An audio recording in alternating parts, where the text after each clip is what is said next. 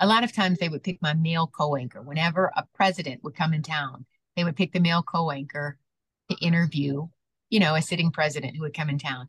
But in this situation, Barack Obama's administration, for whatever reason, chose me. And so they wanted me to come to Washington, D.C., to the White House to interview him about the Iran nuclear deal. So first of all, just them selecting me, I don't even know how they made that selection process because no one else in Michigan was selected.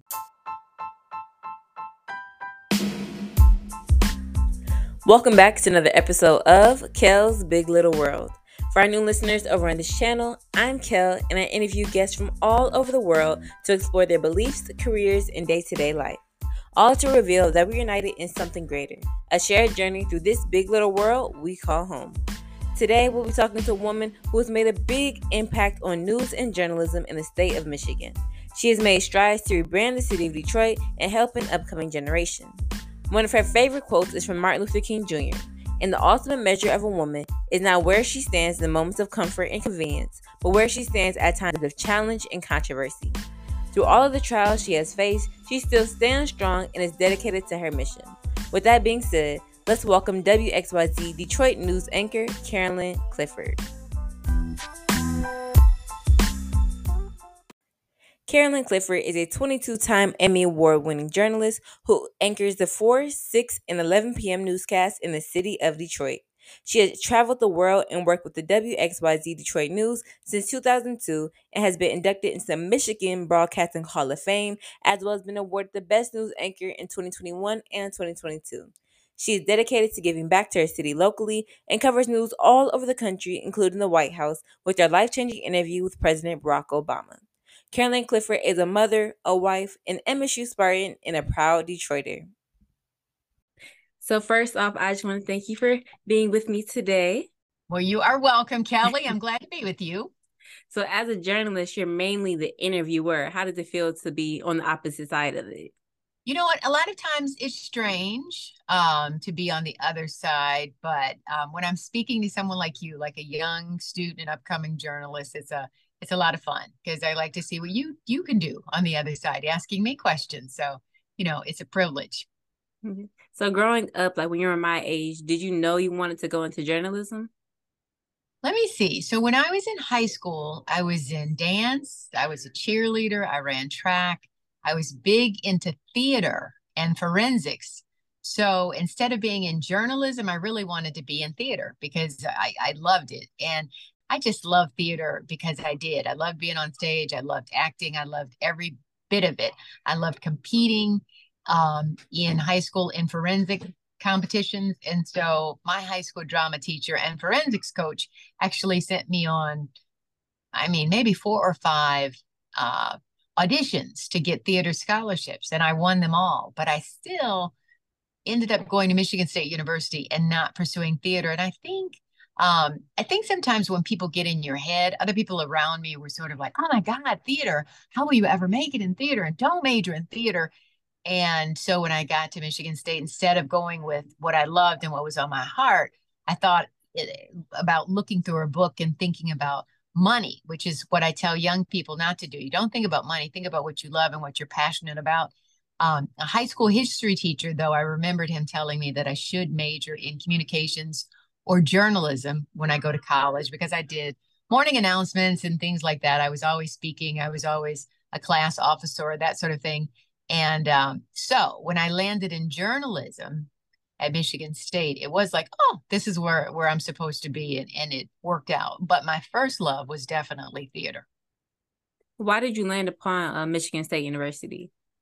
Probably because my oldest sister, I'm the youngest of 9, and really there are 10 of us because my mom adopted my sister. So there are actually 10 kids in my family. But my oldest sister, she went to Michigan State, and one of my older brothers, he went to Michigan State. And so I really just followed in their footsteps.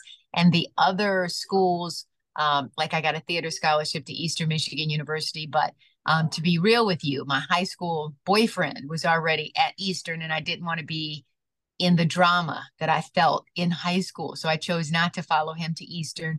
And so that's how I ended up at Michigan State instead. So coming from such a big family, how did you transition to, just dorm life and living with a smaller community? Well, it really wasn't a smaller community because I ended up in Brody. If you know anything about Michigan State, Brody is a big campus and you had to have community baths. So I felt like I felt like I was back at home. So, my first dorm, there were three of us, and then you had to walk down the hall and share a big bathroom with everybody else. So I felt like they sent my sister there, they sent my brother to Brody. And so I don't know. I felt right. Well, I'm not going to say I felt right at home because the reason I didn't feel at home at Michigan State coming from Detroit, because being born and raised in Detroit, you see African American faces always, in your elementary school, in your high school, whether you go to, um, uh, a department store or you go to the corner store or there was an African American mayor. But when you went to Michigan State, for me, a lot of classes that I was in, I would be the only African American in that class, or maybe one of five. And so that was challenging and a lot different. You know what I mean? Dorm life was fine. That felt like home, but being on campus, it was I don't know, something I had to adjust to. And going into MSU, did you have your mindset on any extracurriculars or things you wanted to be involved in? Well, at Michigan State University, I love dance. So the first thing I did is I auditioned for the dance department and the dance company, and I made that. And then I auditioned for the pom pom team, and so I made that, and that was really difficult. But I love dance and being involved in it in any way. And I was also in the Army ROTC, and that was really tough, and it made me respect anyone in our military. My brother was in the Air Force, and a number of members in my family are still um, in the armed forces today. But for me, being in the Army ROTC, that taught me what toughness and real grit and real sacrifice is about, because we went on these things called FTXs, which is like a weekend camping trip. You might use leaves, you don't have toilet paper, you're eating sea rations. And I was cold and I was stinking and I was drying myself by the fire and I was the only woman out there. So, anyway, so I have a lot of respect for anybody who sacrifices themselves in the armed forces, and they're fighting for our rights here in America. So, my hat's off to anybody in our armed forces. So, at what point in college did you want to go into kind of media and news anchoring? So after trying, I first tried dentistry. And again, I looked in a book and I thought, oh, if I become a dentist, I'll make a lot of money. And then I tried nursing, and then I tried nutrition. Now, math and science are not my strong points, especially I could have made it through the math. You know what I mean? I could study really hard, go to tutors and make it through math. But chemistry was just like, ooh, I don't know about you, but it was just like no matter how hard I tried, that was just a difficult thing for me. So anyway, so after going through that and calling my mother and saying, I don't think I'm going to make it through this, then I went to journalism, and I don't know, it was just easy to me and where I belonged. I love writing. I love speaking. I'm curious. I love reading. You know what I mean? So journalism it was like the light bulb went off, and then I was where I needed to be. And it was, smooth sailing from there. And again, I told you my high school history teacher told me to major in journalism or communications, and that's exactly where I needed to land, if not in theater. So, from school, how did you transition to work at WXYZ Detroit? Well, so while I was at Michigan State, you have to do internships. And I tell kids, I learned the most doing free internships. Today, young people like you get paid for internships, but in my day, you got paid nothing. So I started off at a small African American radio station, doing anything from emptying trash to running down the hall.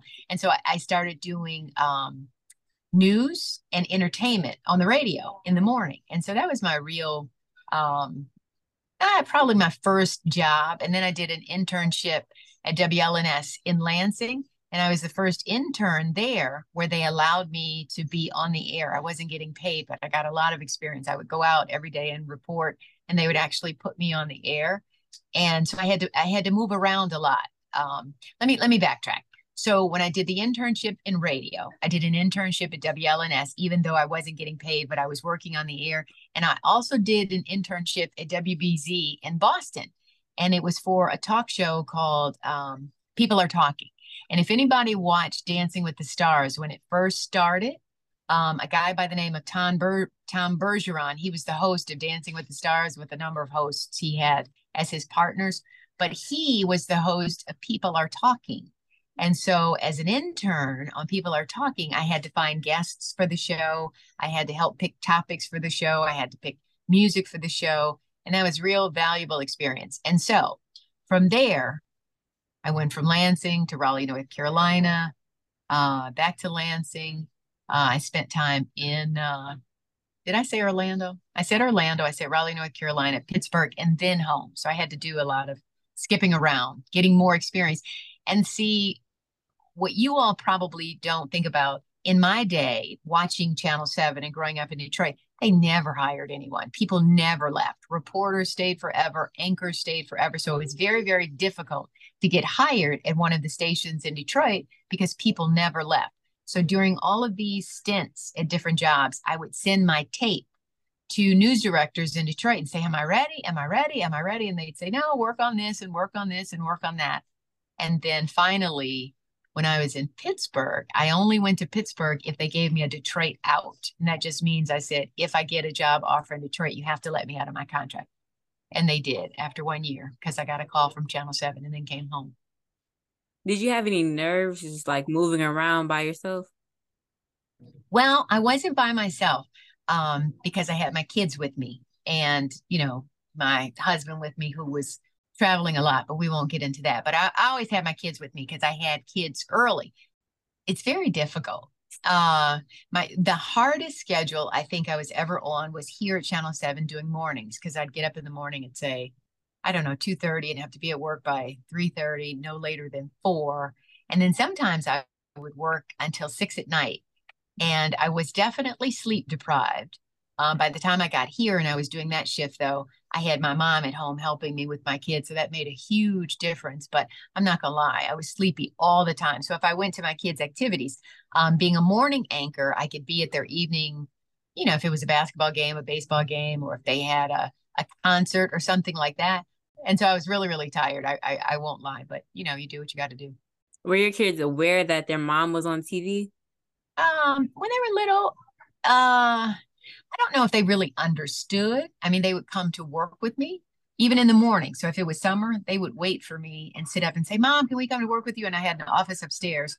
So they would come to work with me whether I was working mornings or weekends. And so they knew what I was doing. You know what I mean? They saw me on television, but it wasn't a big deal for them. A lot of the kids of workers here at Channel 7, we almost had like a daycare upstairs in my office. So we had a VCR, we had a sleeping bag, so we'd get the kids pizza and they would watch TV and play games together and that sort of thing. But, we made it work and my kids, they didn't care whether I was on TV or not. They just knew they were going to work with Mom and they could be with me all day instead of sitting at home with a babysitter. So what does your typical day look like? Today, Mm. today I still work really long hours. So, my mom lives with me and I've taken care of her for many, many years. And so she's older. So in the morning, I literally get up, give her medicine, feed her breakfast, make sure she's okay, feed her lunch before I go out the door. And I head out the door and get to work by 2 because I do the 4 o'clock, I do the 6 o'clock, and I do the 11 o'clock. And we tape the 4 o'clock at 3 o'clock now. It used to be live at 4, but now we tape at 3, unless there's breaking news and that sort of thing, then I am live at 4. So I get here by 2. I might touch up my hair, I might touch up my makeup. By 2:30, I'm normally sitting in the studio and going over my scripts and that sort of thing. We start taping at 3. And then as soon as I get finished with that around 3:30, I start preparing for the 6 o'clock, writing, reading, researching, whatever I need to do. I do the 6 o'clock and then I get a break like now. This is my dinner break that I'm doing this with you. And then I get ready for the 11 o'clock. Sometimes I might be doing interviews. I might be writing different stories, setting up different stories in between. I might be going out on a story. So every Monday typically is my early day. Today I'm working my regular shift, but typically I'm here early on a Monday where I get here at 10 o'clock, go out and do a report, come back and do the 6, and then I'm off. And then the rest of the days, Tuesday through Friday, I'm here on my normal shift, which is at 2 o'clock and getting ready for the 4, 6, and the 11. And then I get out of here at about 11:45. I typically work about 10 hours a day. So dealing with, sleep deprivation and the heavy topics you deal with, how do you just cope with it all? I'm not going to say it's not difficult, but I guess the way I cope, for example, my mom was a victim of domestic violence, and I speak about it a lot. I speak at shelters, I speak at schools. Um, in anytime I can speak out against domestic violence, I help domestic violence victims. So when there's a story like that on the air, and we've had a lot of them lately, I start thinking about what more can we do? Um, how can we really help people? So the way I deal with violence like that, I'm actually talking to a group that I'm going to partner with to try and go into some of the schools in Detroit, especially the elementary schools and the middle schools, to start working with young people. So the way I cope is trying to give back and do what I can to make a difference in our community. So you're known for doing a lot of nonprofit work. How do you balance, working with that and your job? It's pretty easy because I grew up with a mom who was always doing things in our community. You know what I mean? I don't, and we didn't even call it community service back then, but she was always working at the church. She was always helping families. She was always raising money for different things, and no matter what, she was helping people. So, you know what I mean? It's not even a matter of balance for me, really. I mean, I know I work hard Monday through Friday, but if my weekend is free, I'm definitely going to do something or help somebody. If I know somebody, especially in a domestic violence situation, if I can bring them clothes, if I can guide them, if I can talk to them when I'm in the community and I'm talking to women, a lot of women will hear me talk about my mom's story and they'll come up to me in the grocery store, especially if I'm with my mom, and they'll say, because I listened to your mom's story, I got out of that dangerous situation. So, you know, it's just rewarding for me. I also work with First Step, a domestic violence program and nonprofit, and so I do a lot with them. And Beyond Basics is a tutoring program that helps kids in Detroit specifically. They send tutors in, and so if you're really behind in reading or you can't read, Beyond Basics has tutors in a lot of the Detroit schools who come in and teach kids how to read. Now, the reason I got involved with Beyond Basics, which is really, really important, one time I was in a Detroit courtroom because of a traffic ticket that my son got on my car, right? And so a lady approached me and she slid over to me and she said, Miss Clifford, I'm embarrassed to talk to you. And my sister who was with me told me not to talk to you. And she said, but I can't read. I'm a grandmother and I don't know how to read and I don't know how to get help. And I told her, I said, listen, I'm going to get you help. I'll find a program for you. And I called around and called around and called around trying to find a tutoring program. And I finally, one of my coworkers, Dave Llewellyn, told me about Beyond Basics.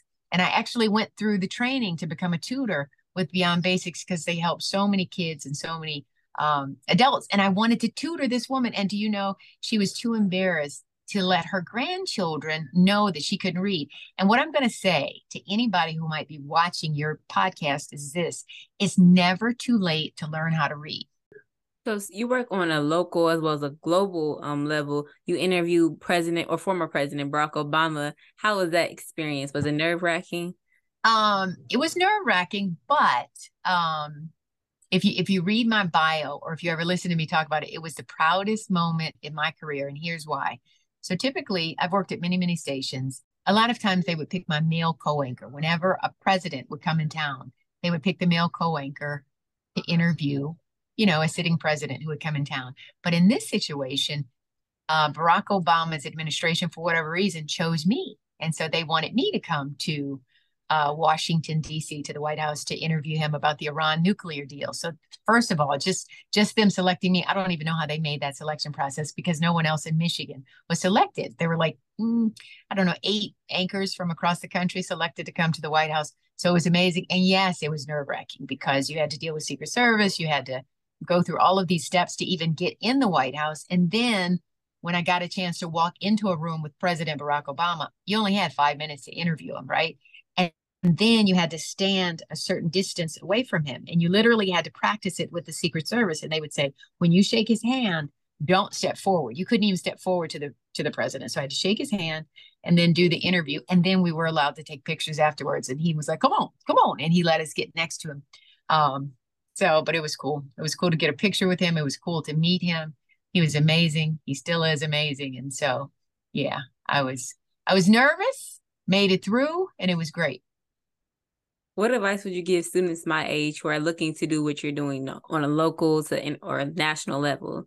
So the first thing I would say is do just what you're doing right now. So you're a content creator. You're already doing a podcast. You all do so many things on social media where you create content. So you're already a producer. So in my first market in Lansing, I had to do everything. I had to write it, I had to produce it, I had to edit it, I had to anchor it. Sometimes I had to do sports, sometimes I had to do weather. So, whatever you can do to create, meaning if you can write, if you can shoot, even with your iPhone, I've dealt with many of African American women who, and men too, because I mentor both. And I taught them you don't have to wait for someone to allow you to create a resume. If you have an iPhone, you can create a story and you can create a resume. So that's what I recommend. And then start thinking now, if you really want to be a journalist, our business is changing so much. I mean, what I do changes so much. So now we have MMJs, right? Multimedia journalists, meaning they go out, they write it, they shoot it, they edit it, and they send it in. So you need to be able to do all of those skills in order to make it today. Again, it's changed a lot. So then you need to start thinking about what school are you going to go to, meaning what college are you going to go to? You don't necessarily have to major in journalism to do what I do. Plenty of people major in business or do internships at different places where you can learn what I do doing internships and still get that degree in business. Or a lot of people go to law school and that sort of thing. But internships are the most important thing because you learn the most during your internships, during your college years. So by the time you're a senior, you've already made connections. You already know people at different stations, and you can say, "Hey, so and so, I'm graduating. Do you have any openings?" And then they go, "Oh, yes, I remember you, Kelly. Oh, you were great. We loved you when you were at the station. Yes, we have an opening for you." What tips would you give specifically to Black women about how to handle being in the public eye when people talking about your makeup and your hair and your outfit choices? Um, I don't really worry about that. But I will say this. When you see us on Detroit television, you see a lot of African Americans, right? But in the other stations where I worked, when I worked in Pittsburgh, I was the only African American on the air. When I worked in Raleigh, North Carolina, I was the only African American female on the air. So I always tell young people, dress the part you want to play. Doing my first internship in Boston, I remember walking in and they were like, "Are you the new producer?" And I said, "No, I'm just an intern." But I knew I had to walk in looking professional. That's the same way I was an intern at Channel 6 and I was able to be a reporter because I dressed the part I wanted to play. I knew I wanted to be a reporter, so I came dressed looking like a reporter. And that's why it was fine to send me out to get a report and to put me on the air. You know what I mean? And do you know who Mike Taylor is? So he's a young African American male. He does our weather, and he grew up in Detroit. And he said, "Carolyn, I remember when I was at Channel 7 as an intern, and you told me to dress the part I wanted to play, and you told me don't come in here looking like I'm playing out in the street." And he said, "I wore a suit every day after that. I wore a suit and tie for my internship." But here he is all these years later, and see, he's a morning meteorologist, so he remembered that. In 2018, you had a health scare. How did you decide to share that with the public? Because I have been a health reporter for so many years. I did a Healthy Living Sunday on Sunday, so I did a 30-minute, half-hour health show every Sunday. And as a health reporter, I would ask people to share with me their cancer journeys, whether they had a heart attack, so many things. So I felt that it was important for me to share what I went through because I could help other people. And I did help a lot of people. People would call me. So I had no idea that I had a fibroid tumor growing inside me. And African American women, especially, have a lot of fibroids. But after having all of my kids, I would be walking in the newsroom and I would have a really sharp pain. And I was like, "Oh," and it would stop me in my tracks. But as Black women or as women in general, you just kind of blow things off and you keep it moving and you keep moving. I went for my regular exams every single year, but my gynecologist, when I would walk in her office, she would sit down and talk to me about a little bit of everything. And he didn't catch this tumor that grew inside of me about the size of a football, almost 10 pounds. So by the time I called a doctor I trusted in the middle of the night because I almost couldn't urinate, I was like, there's something wrong, Dr. David, something is wrong. I said, I really can't pee, and I've been having this pain. So he made me come into the emergency room, and that tumor was leaning up against my kidneys. So my kidneys were about to be destroyed. And so it was an emergency situation. And I was like, okay, well, I need to go back to work. And he was like, Carolyn, you're not going back to work. We got to figure this out right now. So anyway, so then we set up surgery really fast. And the reason I shared all of that is because then a lot of women called me, about what I went through and what the surgery was like. And they were talking about, I have fibroids. Can my fibroid tumors grow that big? And then I started talking to a lot of women. So the moral to that story is we have to be advocates for ourselves. If you have a pain or something is going on, don't wait, go to your doctor and figure it out. And if that doctor is not giving you the right answers or she's blowing you off, you need to go to another doctor. So this last question that I ask every one of my guests that come on my podcast, especially you, since you've had a different outlook on the world where you're tasked with, talking to professionals on a local and national level. When did you realize that the world was smaller than you thought it was? So I'll go back to my mom, for instance. So I told you my mom does a lot of community service, right? And always has. And one thing she does year in and year out until probably the last 2 years, because now she has a little bit of dementia. She'll be 94 in November. But she's always worked with a group of nuns in Detroit. They're called Sisters Home Visitors of Mary. And these little nuns, they not only work in Detroit, but they work in Abuja, Nigeria. And there are a lot of poor families in Abuja and a lot of kids who are being abused. A lot of them they didn't have access to hospitals. They didn't have access to books or schools and that sort of thing. So these little nuns go over to Abuja and they train up nuns in Abuja. And they've opened up a hospital. They've opened up a school. They've opened up a house for nuns in Abuja. And my mother would have a gala every single year to raise money for these nuns and to help kids, a world away. And I would take part in that gala every single year. And then when you think about, remember the little African girls who were kidnapped because they were trying to go to school? These kids in Abuja, Nigeria, don't live that far from them. So then I realized, wow, we can help them. I've seen some of these nuns from Abuja, Nigeria come here, and I've met them and talked to them, and they were just like, thank you so much. You all have helped us over the last 25 years of me working with the Sisters Home Visitors of Mary. And so every year we raise thousands and thousands and thousands of dollars for them over there. But also there's another woman who I met recently. Her name is Adrian. And she works in Ghana. And I did a story on her. You don't think about little girls in Ghana not being able to walk to the grocery store or to a CVS to get sanitary pads.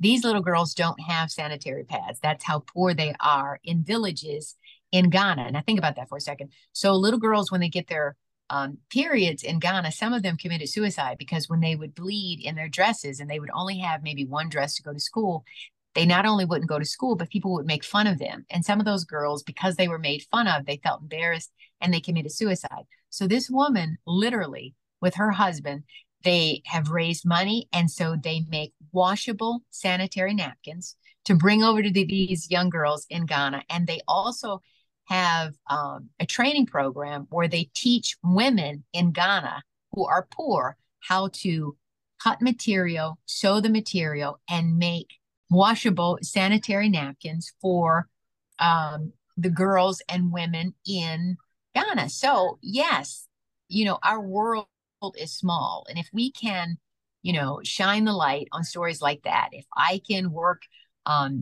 for a gala every year and raise money for Sisters Home Visitors of Mary in Abuja, if we can do things in Ghana, yes, it is a small world, but we can all make an impact a world away or right here in our community, which is more important than anything. So yes, it's a small world.